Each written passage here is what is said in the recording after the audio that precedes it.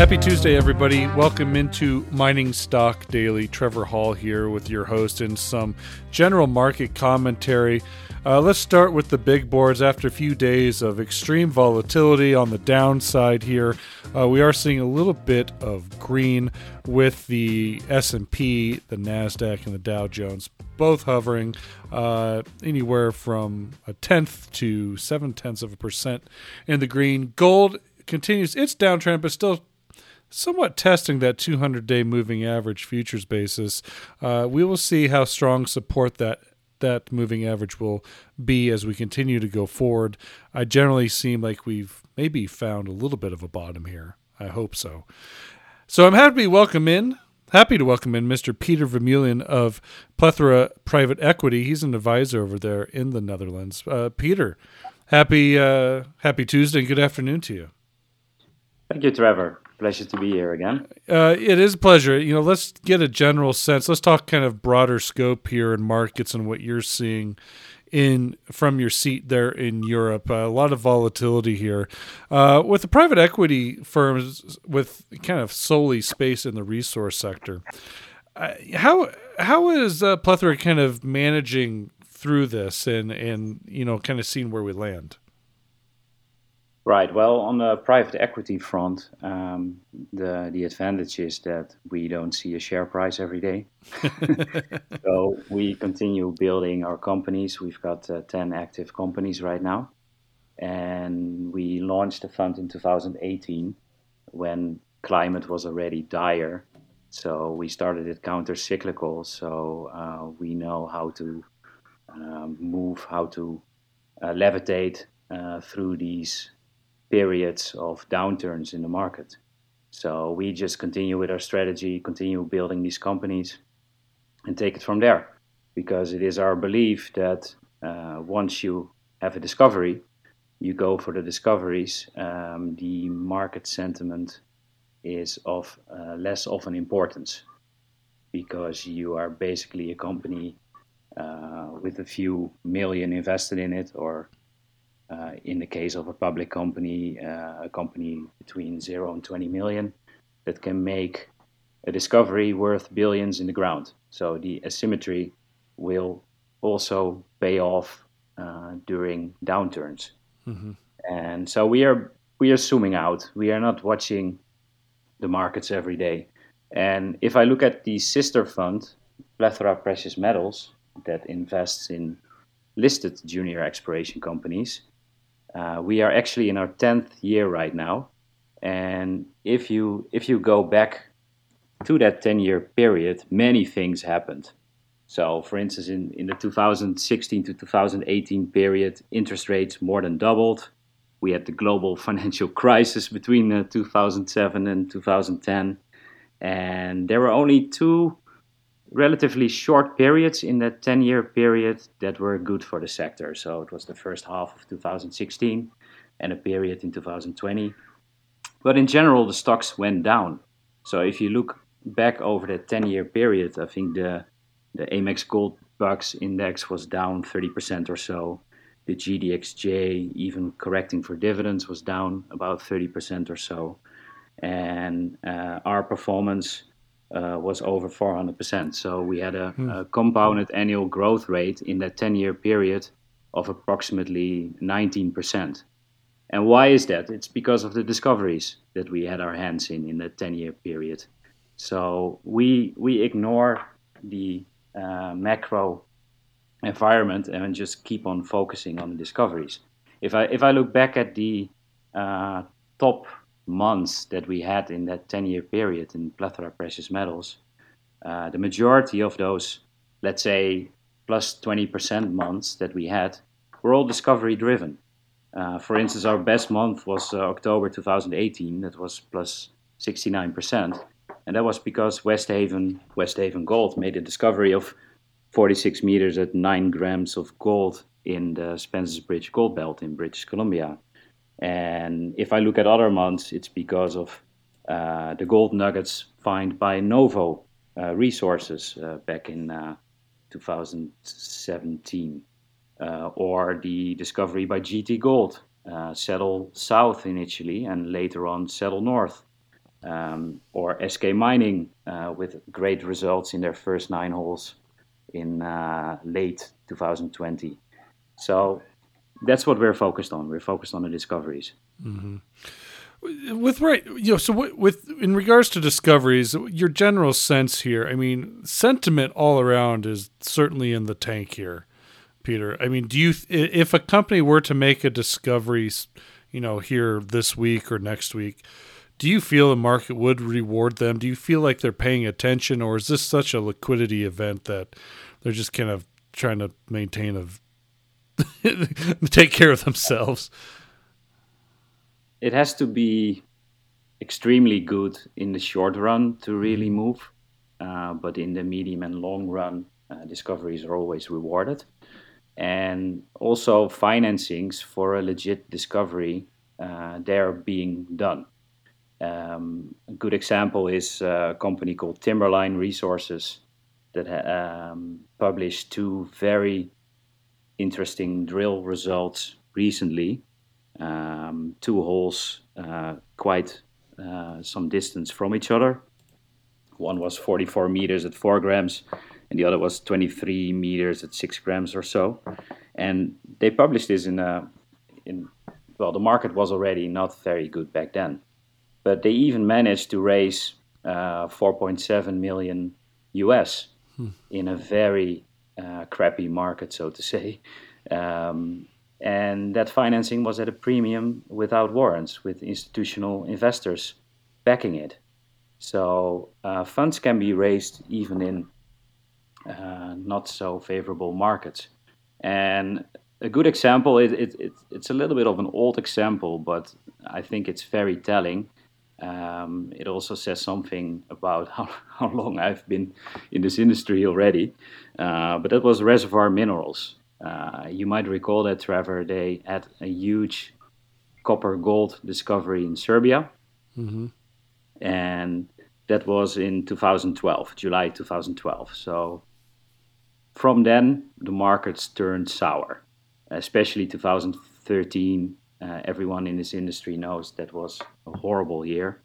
But in March 2014, after the market plummeted like over 80% from the top in 2011, they closed a 33 million offering, including a bought deal part.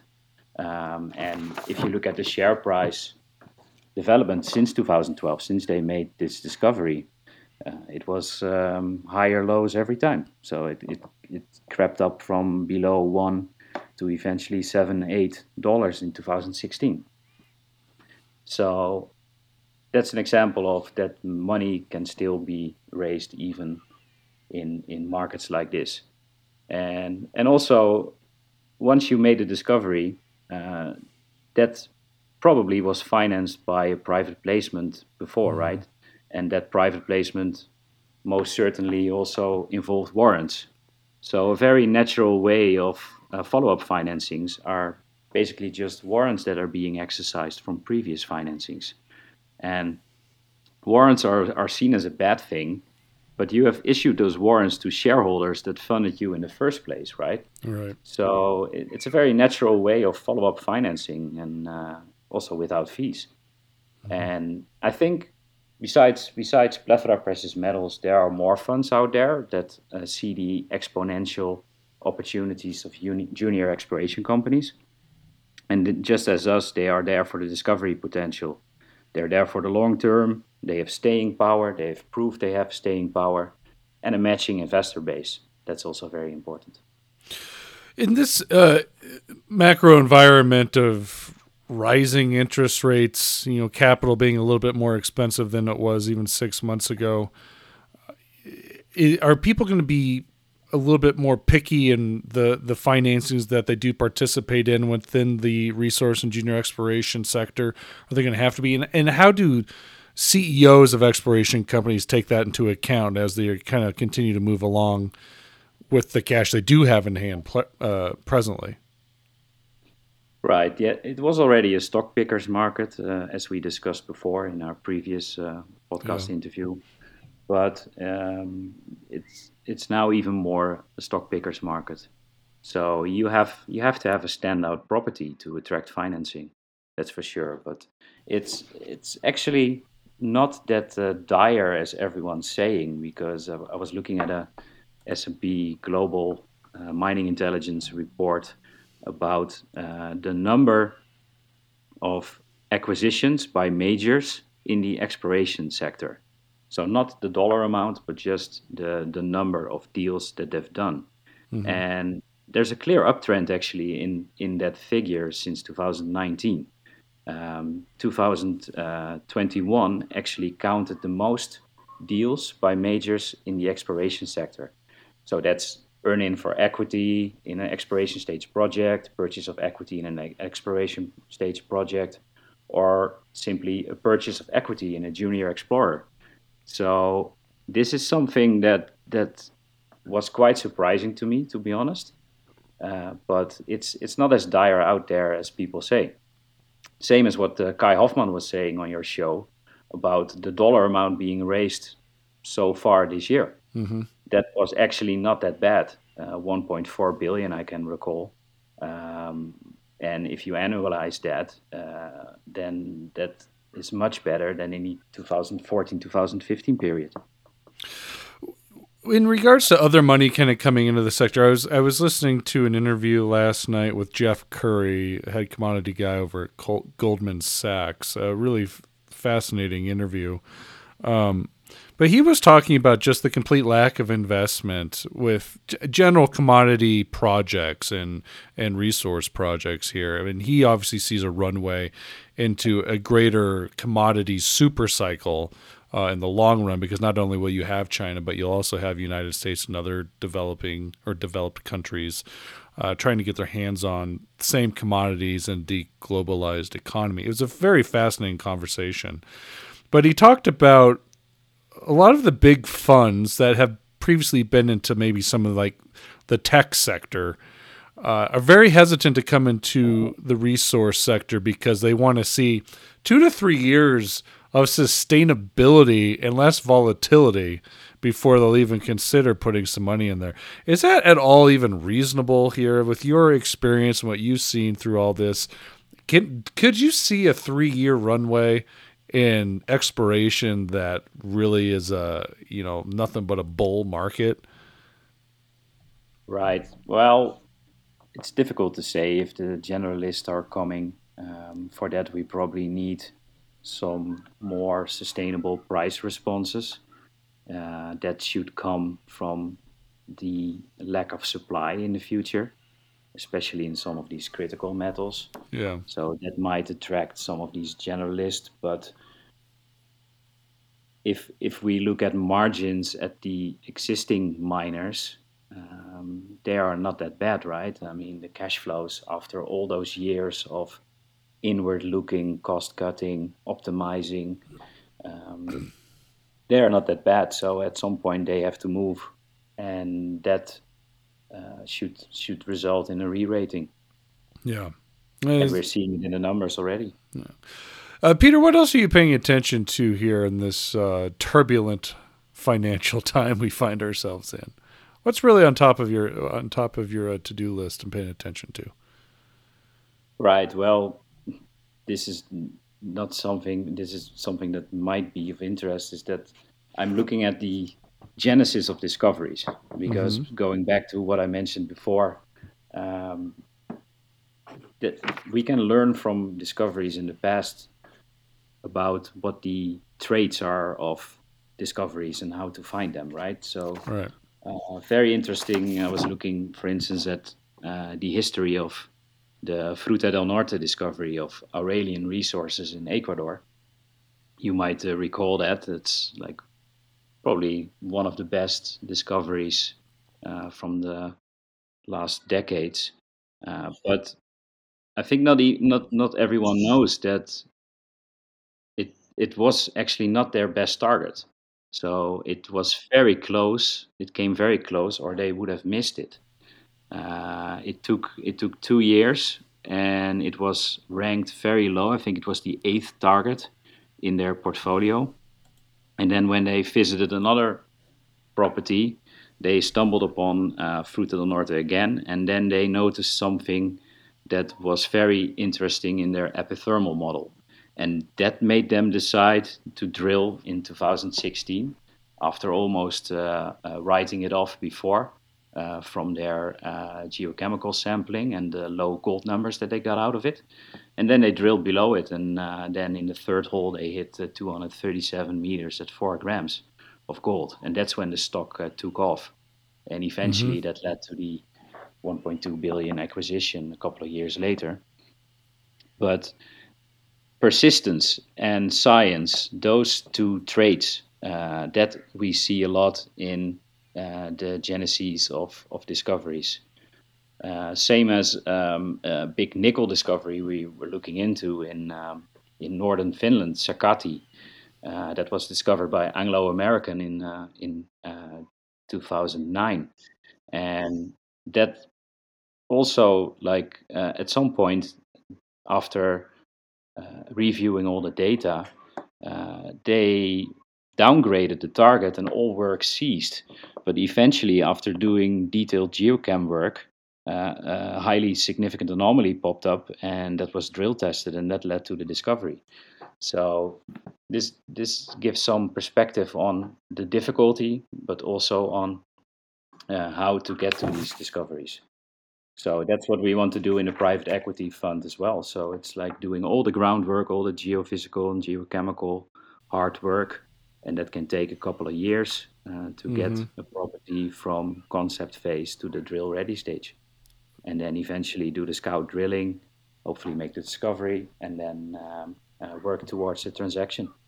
Sometimes a fresh eyes, a new approach to exploration on a historic project.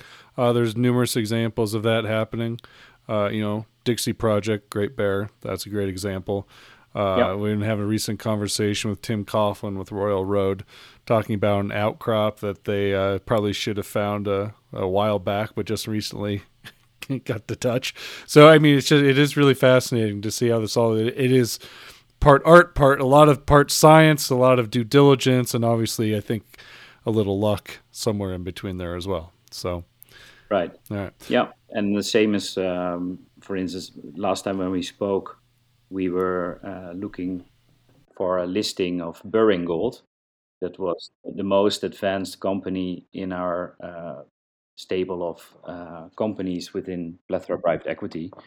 And that's also a play that came together through persistence and science, because Dave Clark, the lead geo, saw potential on the Burin Peninsula belt in Newfoundland for epithermal gold. While that peninsula was overlooked for such gold deposits. And we funded it in 2018, and we did all the groundwork, and that led to a scout drilling program that was successful. And that led to the IPO in November of last year.